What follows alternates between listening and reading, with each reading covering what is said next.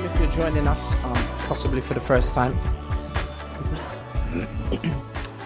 We're going through a series in the book of John, verse by verse, chapter by chapter, and our series is called Superman HD.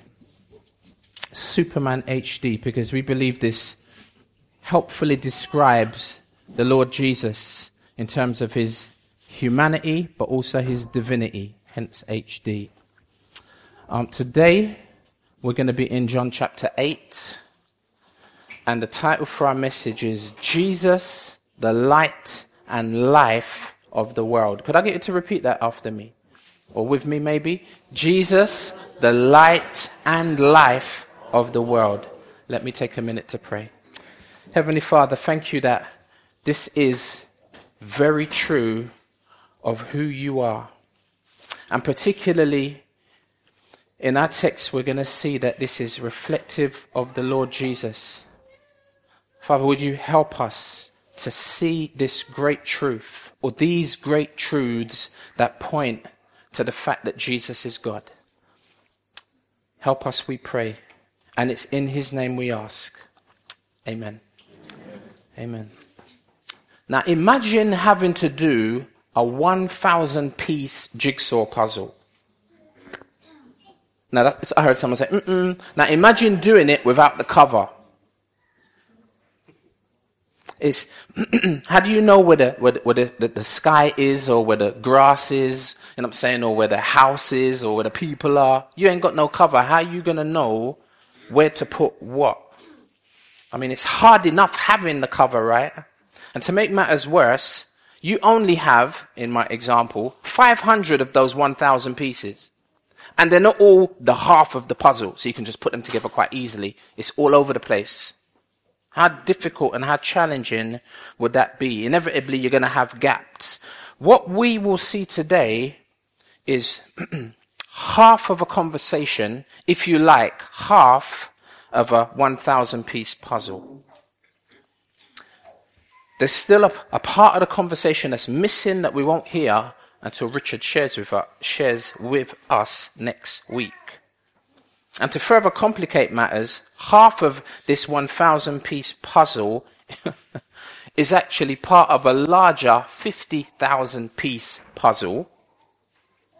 This today is half of a full story because it's only a part of chapter 8, which is quote-unquote the full story. But even that is not the full story, because then you've got the whole book of John, and then that's not the full story of the whole Bible, because you've got another 66 books, another 65 books.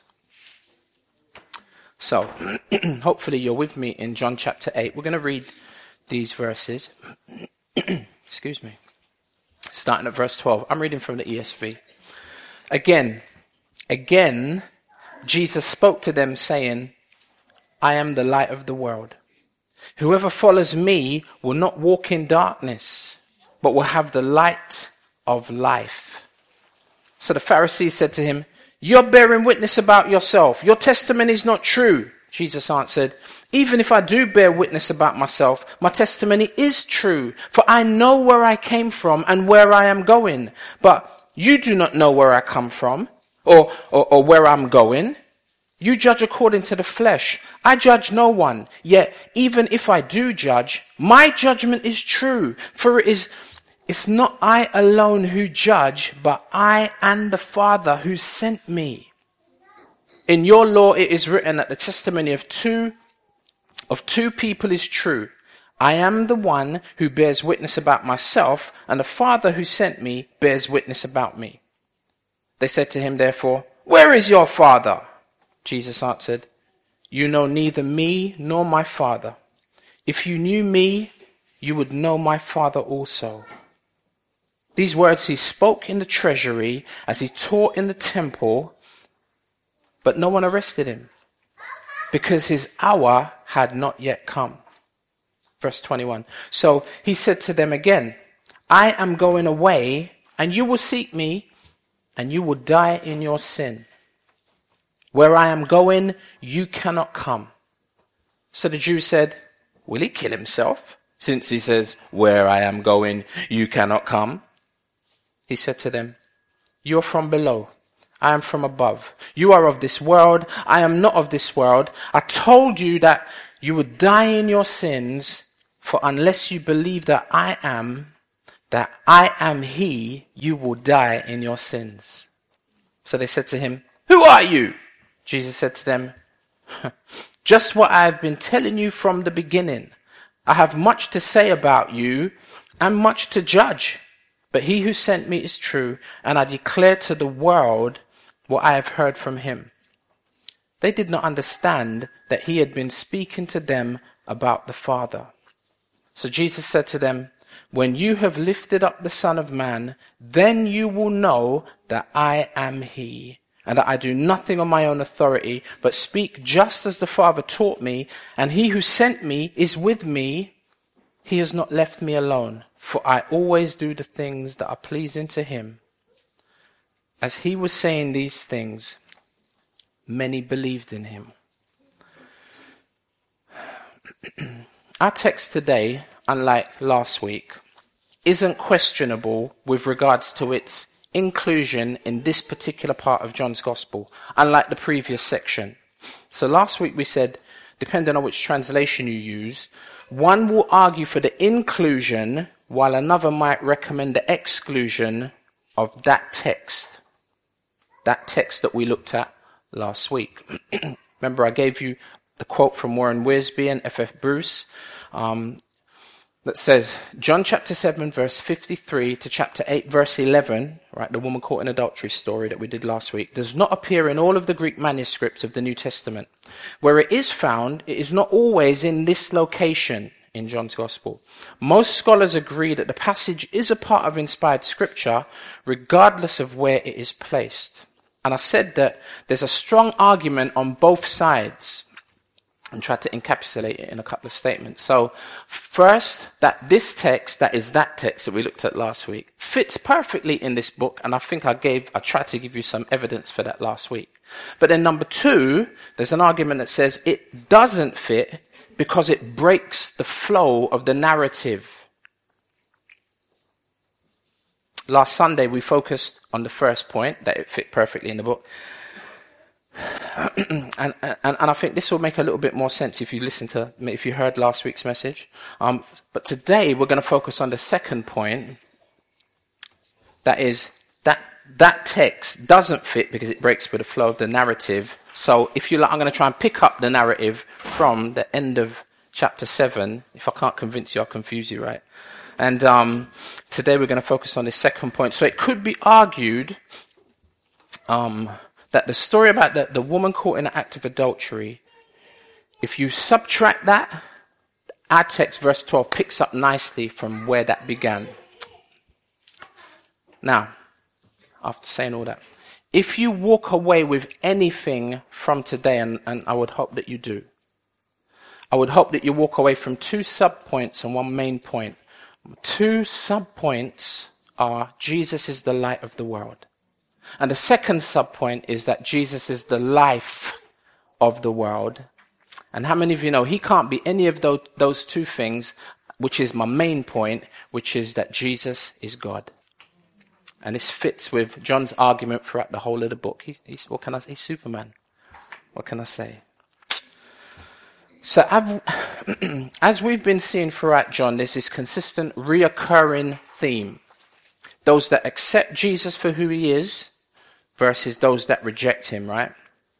And again, we're going to see this pattern repeated in a moment.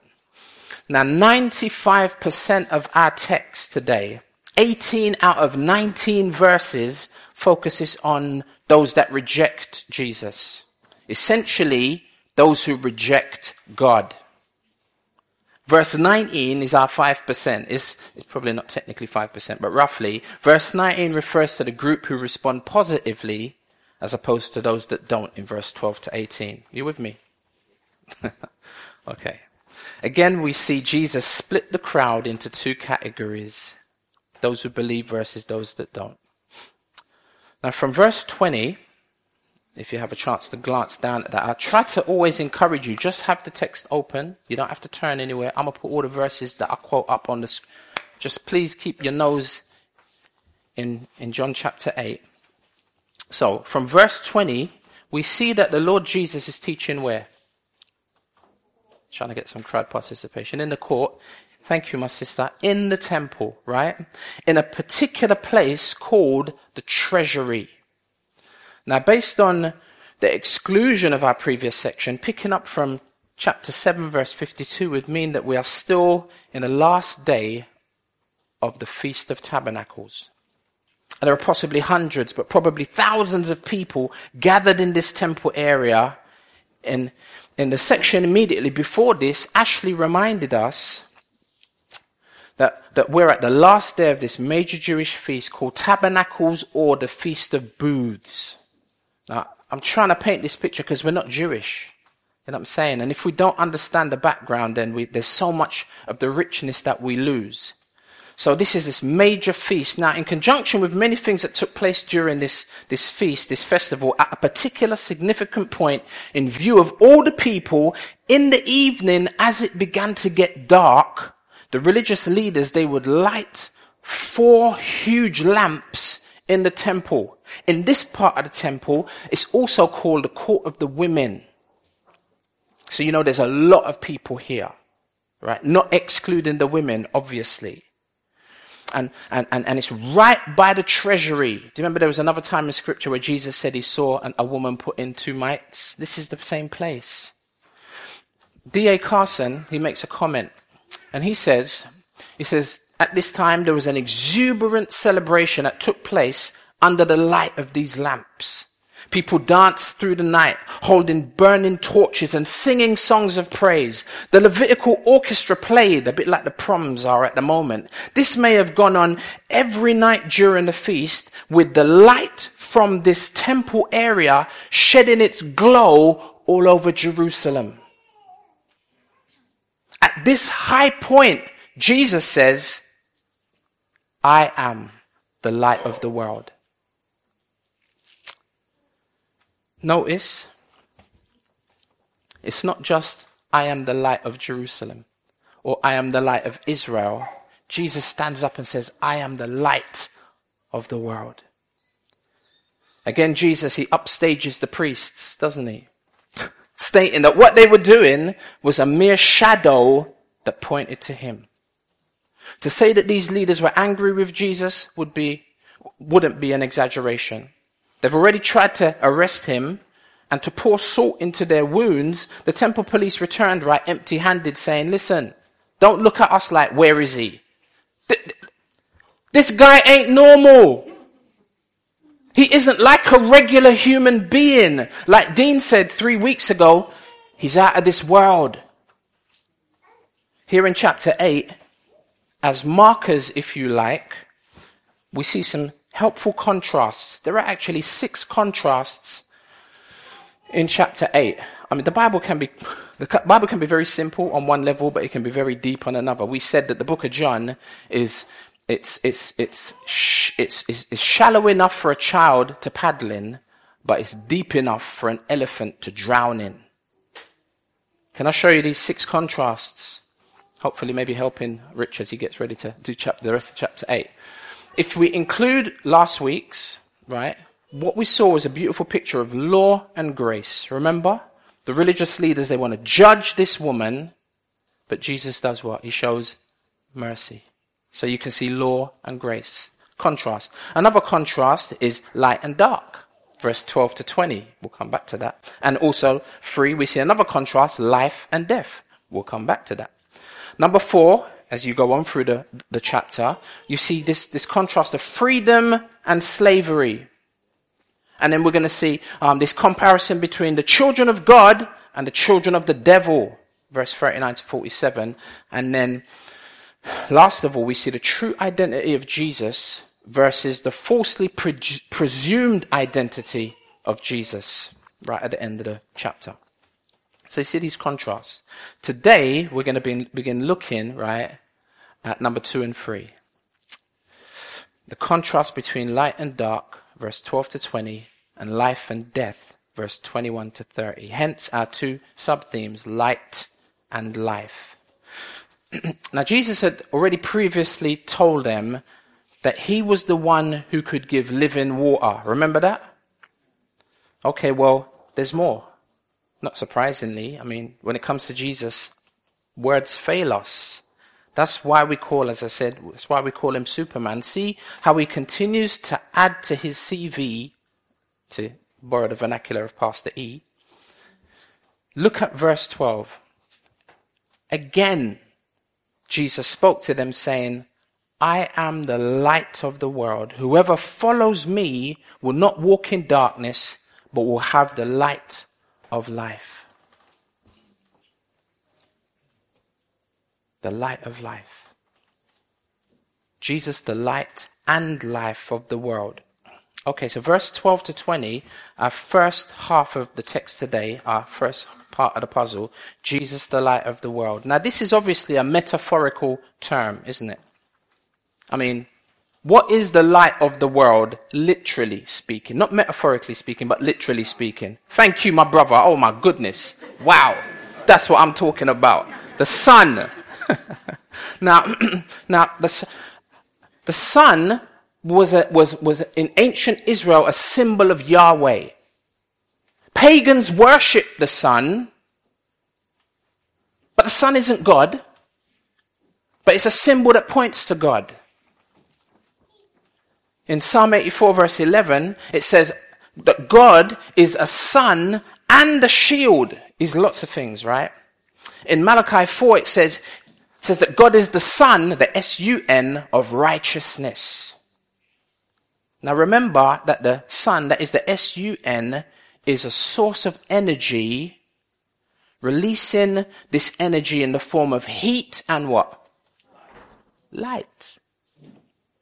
As God is the source of all power, energy, right? And ultimate brilliance or illuminance, that is light. This theme of light and dark is not a new concept in any of John's writings. At the beginning of this book, in John chapter 1, we saw that John says, in him was life, and the life was the light of men. The light shines in the darkness, and the darkness has not overcome it. Then, in his epistle, later on in 1 John 5, it's really quite helpful. John 1:5 and 1 John 5. 1 John 1:5, it says, this is the message we have heard from him and proclaimed to you, that God is light. I mean, could it be any clearer than that? God is light, and in him is no darkness at all. See, this is not a new concept. It's also in the rest of the Bible, apart from John's writings. In Ephesians, it says, for at one time you were in darkness, but now you are light in the Lord. Walk as children of light, for the fruit of light is found in all that is good and right and true. And try to discern what is pleasing to the Lord. Take no part in the unfruitful works of darkness, but instead expose them. For it is shameful even to speak of the things that they do in secret. But when anything is exposed to the light, it becomes visible. For anything that becomes visible is light. Therefore it says, awake, O sleeper, and arise from the dead, and Christ will shine on you. Now these huge candelabra that were lit in the temple during the night, if you like, can you imagine there would be this column of light, especially if you're standing from a distance. What would that remind you of if you were a Jew? Or if you're a Christian who's quite familiar with your Bible? What would that remind you of? Thank you. Pillar of fire. Thank you. In the wilderness. Remember, the children of Israel would follow the pillar of fire by night. They would follow the light. Because once it got up and it moved, they'd have to move, they'd pack up the tent, the tabernacle.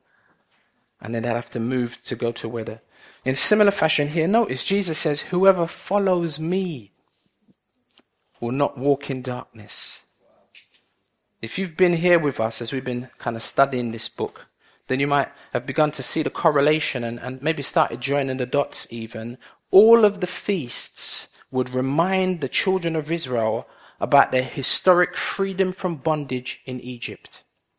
And the travels from there through the wilderness to the promised land, right?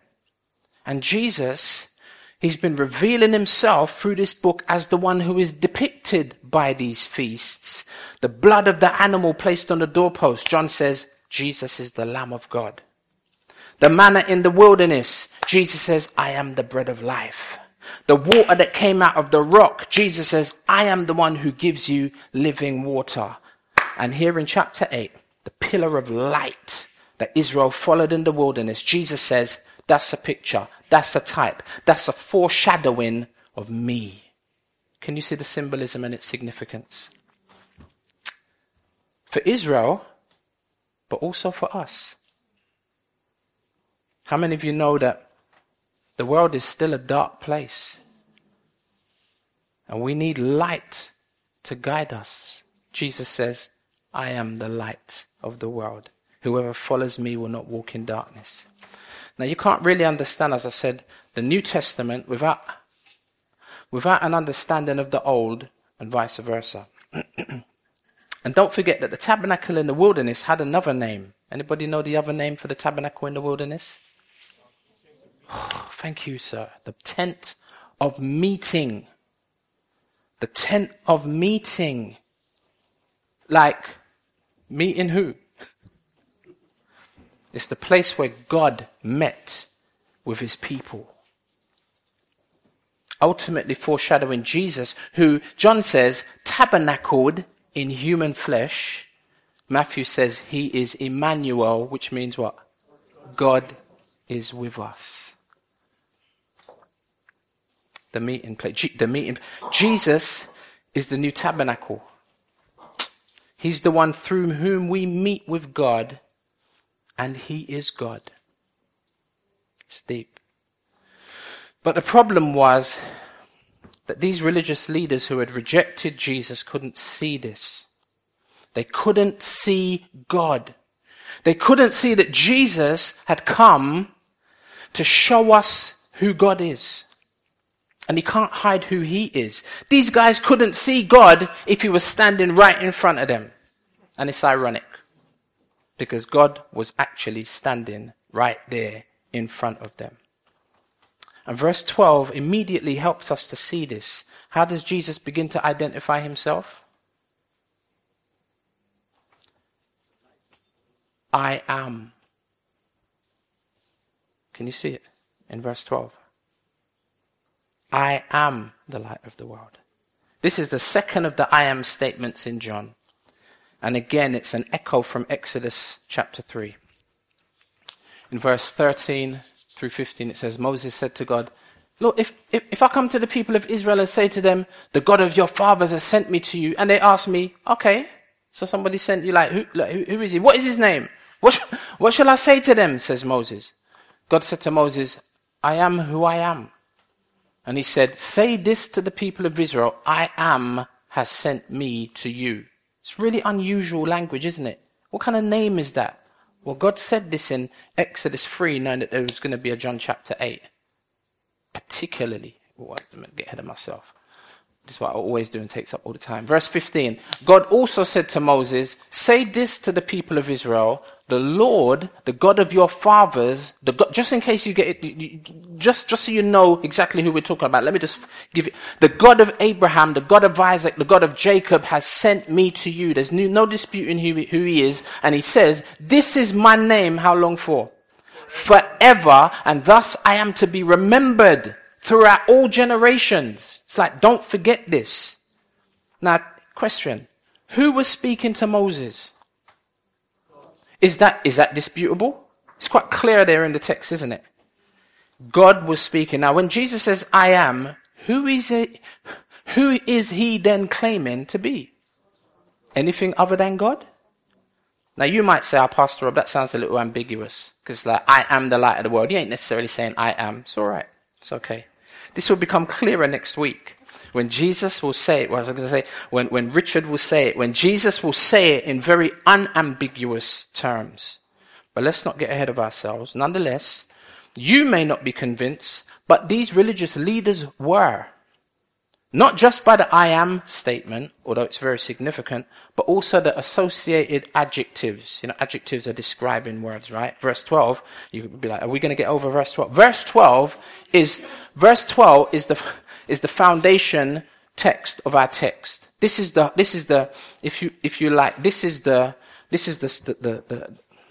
hub from which all the spokes come from. So I'm trying to spend a bit of time on it.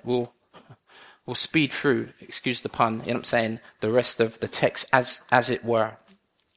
So they're not like you possibly. They're convinced what Jesus is actually saying. Jesus says, I'm the light of the world. Whoever follows me will not walk in darkness, have the light of life. These religious leaders knew the scriptures, said they were being impacted by every single one of these words that Jesus was using to describe himself. Anybody know Psalm 27 verse 1? Bible drill. It's a lovely verse. Memorize it. The Lord is my light and my salvation. Whom shall I fear?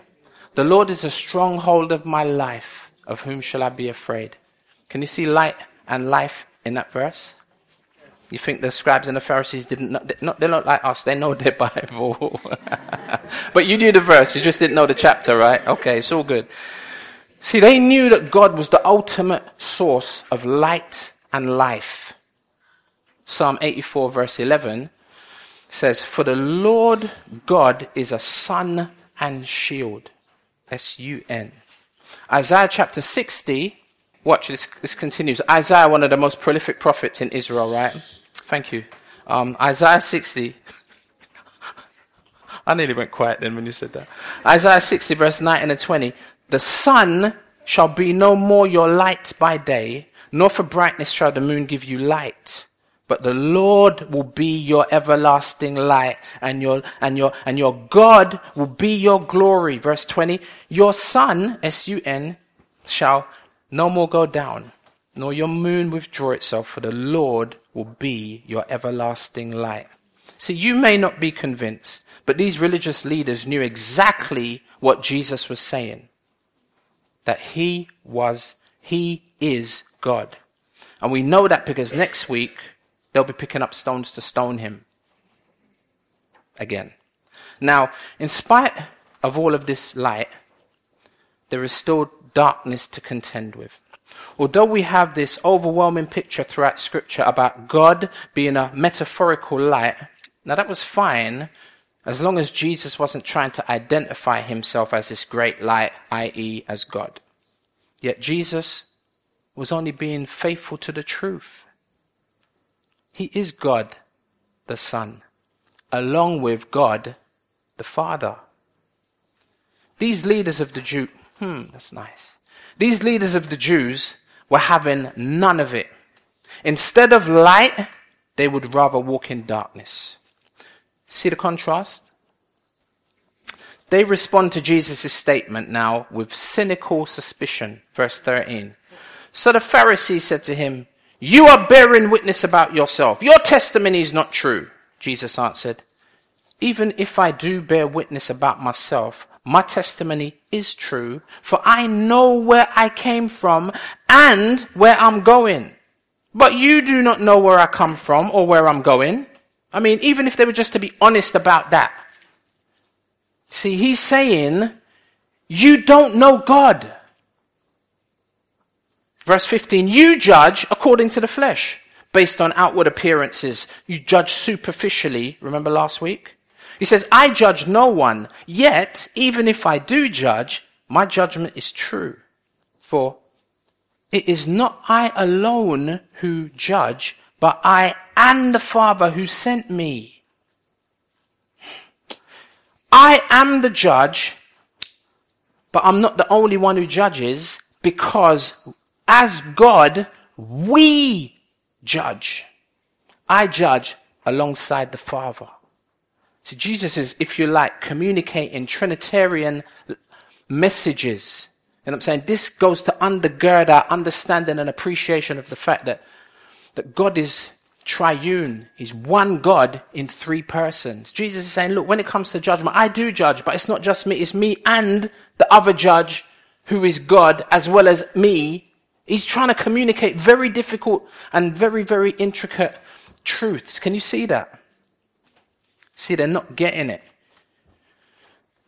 I judge alongside the Father. Verse 17. If your law, in your law it is written that the testimony of two men is true. Like, why aren't you accepting this? Verse 18. I am the one who bears witness about myself, witness number 1, and the Father who sent me bears witness about me, witness number 2. That you have two members. And not only do you have two quote-unquote witnesses, you have two members of the eternal Godhead bearing testimony, and these little jumped up, you know what I'm saying? Like, I mean, you can't even compare them to God, can you? They're trying to tell God about God. See, there you have two members of the eternal Godhead. I would say that these are two very strong witnesses that will stand up in court. Now watch them, as always, these religious leaders dodge the issue. Like, you know when someone's losing an argument and they bring up something random just to avoid having to deal with the main point, right? Maybe I'm talking about myself. Verse 19. They said to him, therefore, where is your father? Random. Where is your father? Jesus answered, you know neither me nor my Father. Because if they knew that Jesus' Father was God, would they have been so flippant? You neither know me nor my Father. If you knew me, you would know my Father also. Because we're one. These men do not know God, and they have no desire to know God. These religious leaders were not about to accept the light, but rather choose to walk in darkness. They would not follow Jesus, the light of the world, but alternatively, they would choose to walk in darkness. Forfeiting the light, but also forfeiting what? Remember our message? 2 parts? Also forfeiting the life. Which leads us to the second section of our text, Jesus, the life of the world. Now remember that earlier in this book, Jesus had spoken to them about his special relationship with the Father. I mean, he always does that, and he's doing it right here in John again, but just to help us. John 5, and the Father, verse 37 to 40, and the Father who sent me, this is another chapter, the Father who sent me has himself borne witness about me. His voice, you don't know him. You've never heard his voice. His form you have never seen. And you do not have his word abiding in you, for you do not believe the one whom he has sent. You search the scriptures because you think that in them you have eternal what? Life. And it is they that bear witness about me. All of the Bible is about Jesus. Yet you refuse to come to me that you might have what? Life. Can you see God the Father and God the Son working together as a tag team, if you will? So from Jesus' point of view, who is the one that he keeps referring to as the Father? We get it, don't we? Therefore, all of these references to the Father are references to God. So what we are seeing in John 8, notice, is a divine revelation of God. Listen to an earlier section of John 5, verse 19 to 24. So Jesus said to them, listen, truly, truly, I say to you, the Son can do nothing of his own accord, but only what he sees the Father doing. For whatever the Father does, that the Son does likewise. They're not going to work inconsistently of one another. Verse 20, for the Father loves the Son and shows him all that he himself is doing, and greater works than these will he show him, so that you may marvel. And they did, and we will, as we continue. Verse 21, for as the Father raises the dead and gives them what? Life. So also the Son gives life to whom he will. The Father judges no one, but has given all judgment to the Son. Can you see the tag team? That all may honor the Son just as they honor the Father. Wow! I used to struggle with worshiping Jesus. I don't struggle anymore worshiping Jesus. That all may honor the Son just as they honor the Father. Whoever Whoever does not honor the Son does not honor the Father who sent him. Verse 24, truly, truly, I say to you for the second time, whoever hears my word and believes him who sent me has eternal life. He does not come into judgment, but has passed from death to life. See the contrast? So here in John 8, we have a divine revelation of God, the Father, who is in a significant relationship with God, the Son, Jesus. And they both together are able to give life, which is something that only God can do. But then there's something else. Not only can God give life, he can also execute judgment that leads to death. Verse 21. So he said to them again, I'm going away. Like, they're not getting it, right? I'm not like you. I'm going away. And you will seek me, and you will die in your sin. Where I'm going, you cannot come. So the Jews said, wait a minute. Will he kill himself? Since he says, where I am going, you cannot come? Can you hear the sarcasm? Not just in my voice, but actually in the text. Sarcasm. Can I encourage you to guard yourself against sarcasm? Modern day banter could possibly fall into the category of sarcasm. These men are hard-hearted and they're unteachable. They don't have a clue.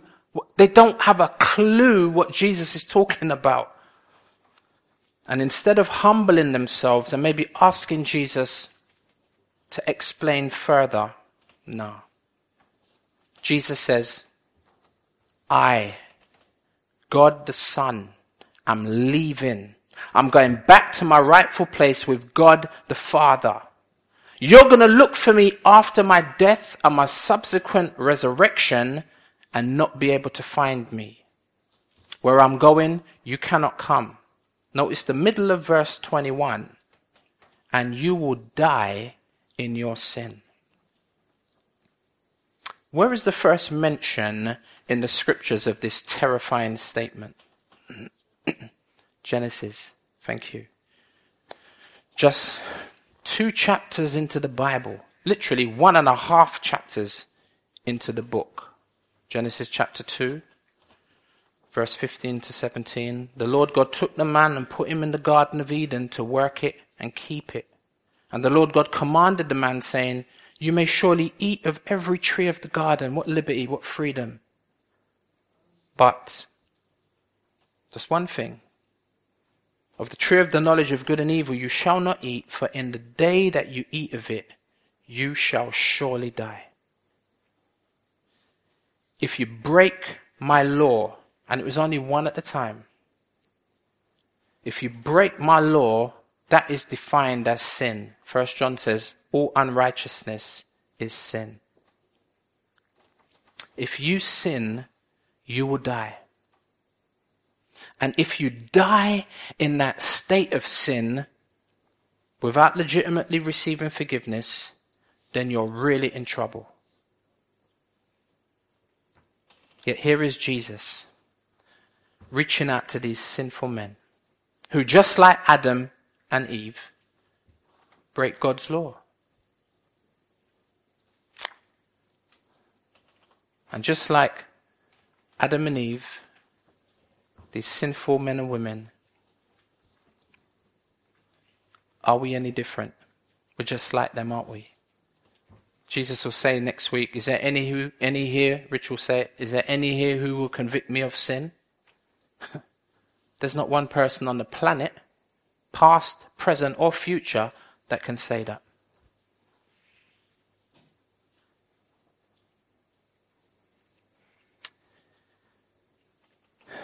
Yet here is Jesus reaching out to these sinful men. I mean, the whole purpose of the Father sending him as the Son is going to be in order that he might die for sinful men, for sinful women. who just like Adam and Eve break God's law. And Jesus makes it clear that the penalty is death. But he wants to give us life. Romans chapter 6 verse 23 summarizes that beautifully. It says, don't get it twisted. The wages of sin is death. And there will be a payday, right? Like, times are tough and there's times of austerity. I know there are certain people that I know are not getting paid for work that they're doing. Because companies can't bankroll it. This is one debt that will get paid. The wages of sin is death. But the free gift of God. Notice the free gift of God. Someone said that salvation is free, but it's not cheap. The free gift of God is eternal life in none other than Christ Jesus, our Lord, because he's God. Every human being who came from Adam, which is what Adam's name means, earth, ground, below, if you like. Every single person, every single human, every single offspring of Adam is fallen, is sinful, is totally depraved. Now, total depravity doesn't mean that you and I are as bad as we could be in a total sense. Otherwise, we'd all be murdering each other in here, right? We're not as bad as we could be. But what it does mean is that every part of you, every part of me is affected, is infected by sin totally. Like we are really sick. And as sinful humans, we must admit that. See, this is what the scribes and the Pharisees were missing. They didn't want to admit this.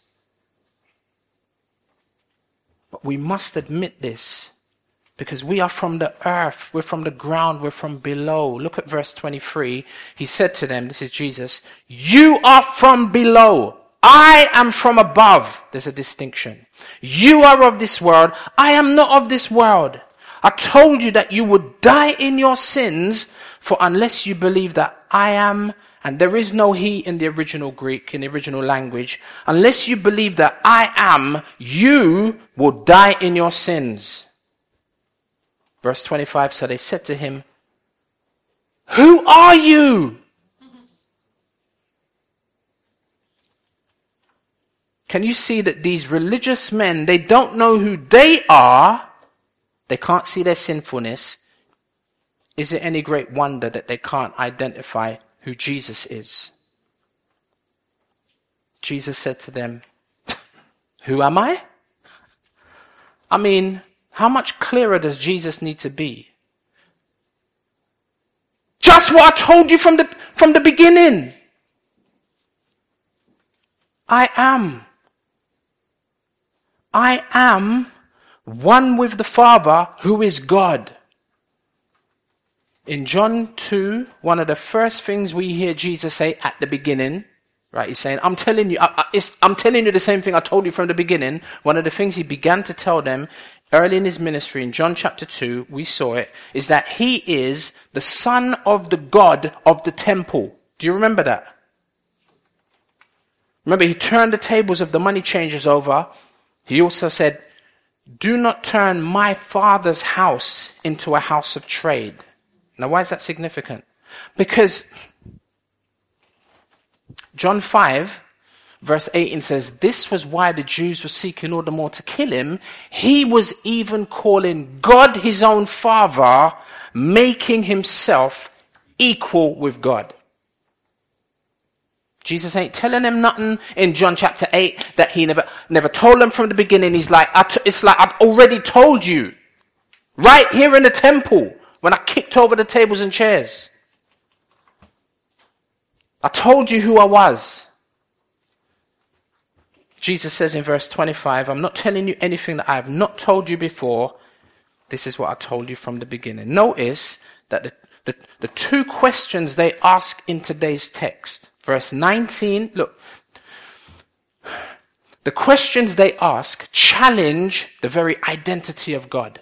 The two questions they ask in verse 19 relates to God the Father, and then here in verse 25, their question relates to God the Son. These leaders reject God's revelation of himself. Jesus goes on in verse 26. I have much to say to you. That's my comment. I have much to say about you and much to judge. But he who sent me is true, and I declare to the world what I have heard from him. The point is, this is not just about you. I've got the world to think about. You know what I'm saying? There's a lot that I could say to you. There's a lot that I could say to you about you. But I'm not here to waste my time doing that. Because unlike you, there are many sinners who do want to hear the true revelation about God. Verse 27, they did not understand that he had been speaking to them about the Father. They did not understand. They were in darkness. Verse 28, so Jesus said to them, when you have lifted up the Son of Man, then you will know that I am, ego I me. There's no he in the Greek. When you have lifted up the Son of Man, then you will know that I am, and that I do nothing on my own authority, but speak just as the Father taught me, and he who sent me is with me. He has not left me alone, for I always do the things that are pleasing to him. Lifted up on the cross. Where have we heard that before as we've been going through John? John chapter 3. Amen. When Jesus was speaking to Nicodemus. Right? As Moses lifted up the serpent in the wilderness. Jesus is saying, when I'm lifted up, when I'm on the cross, if you like, Jesus' final act of obedience, right, to the Father, that leads to him resurrecting from the dead, right? And his ascension, Daniel 7, and then his exaltation. Back to where he Jesus ain't lying. He's going back to glory. He's going back to sit down right next to the Father on his associated throne. And notice, as we finish, Philippians 2 says, and being found, verse 8 through 11, and being found in human form, he, that is Jesus, humbled himself by becoming obedient to the point of death. That's why we worship him. Imagine being obedient for 33 years. I can't be obedient for 33 seconds. And being found in human form, HD. Human. He humbled himself by becoming if it wasn't enough for him to just be a human, you know, that's amazing humility from one who is from an exalted and vast and amazingly high and lofted position. Just becoming but then becoming a human and then going to the cross, dying a death that hardly can be compared to any other. And being found in human form, he humbled himself by becoming obedient to the point of death, even death on a cross.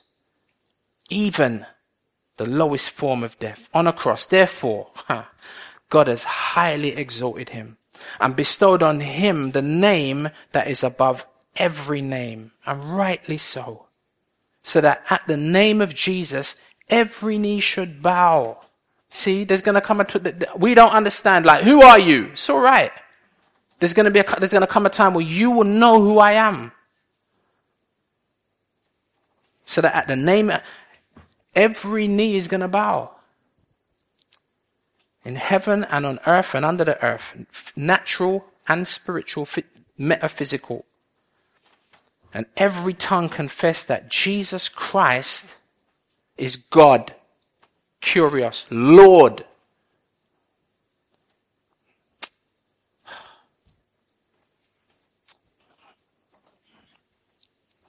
To the glory of God the Father. Only because Jesus did this act of perfect obedience, are we able to enjoy God's forgiveness?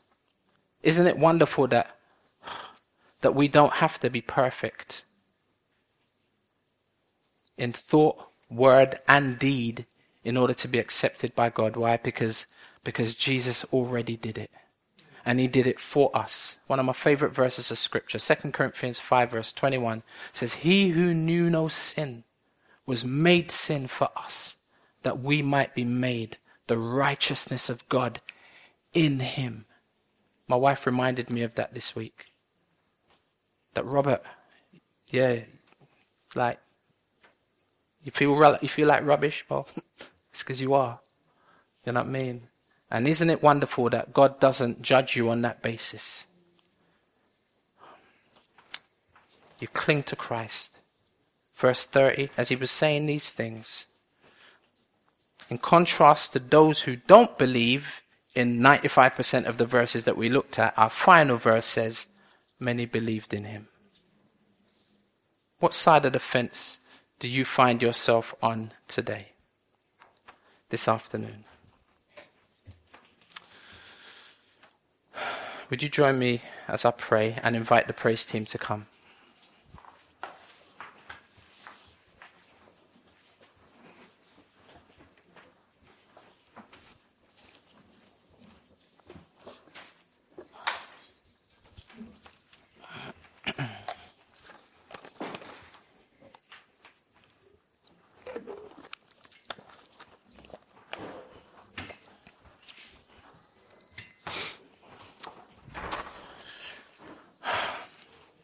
Dear Lord God,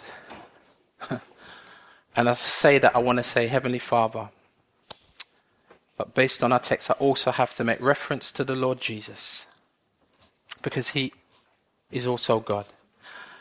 And the third member of the Trinity that, Father, we always tend to neglect, but the Holy Spirit. Thank you that Father, Son, and Spirit, you are God. And we're so grateful for the fact that we've not had to try to figure you out. Like a multiplicity of religions are in the process of doing, have done, and will continue to do in the future. We don't have to try and figure out who you are. Because you divinely reveal yourself to us. And that particularly through the Lord Jesus. Wow. If we want to know what you are like, Father, all we've got to do is look at Jesus. And we are grateful that today you've helped us, hopefully, to see that Jesus is the light and he's also the life of the world. Would you help us to understand this? Help us not to be arrogant or proud or sarcastic. What do we know?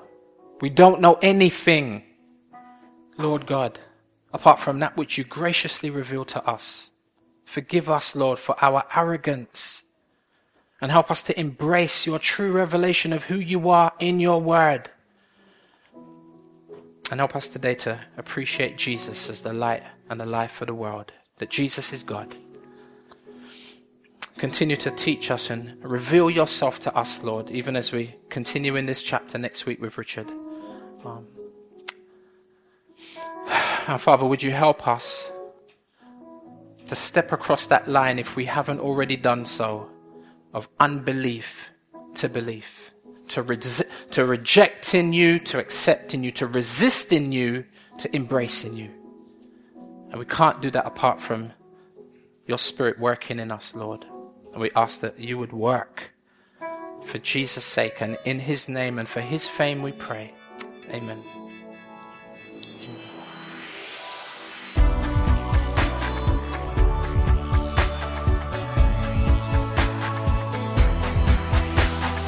Join us next time for more of God's truth to transform your reality.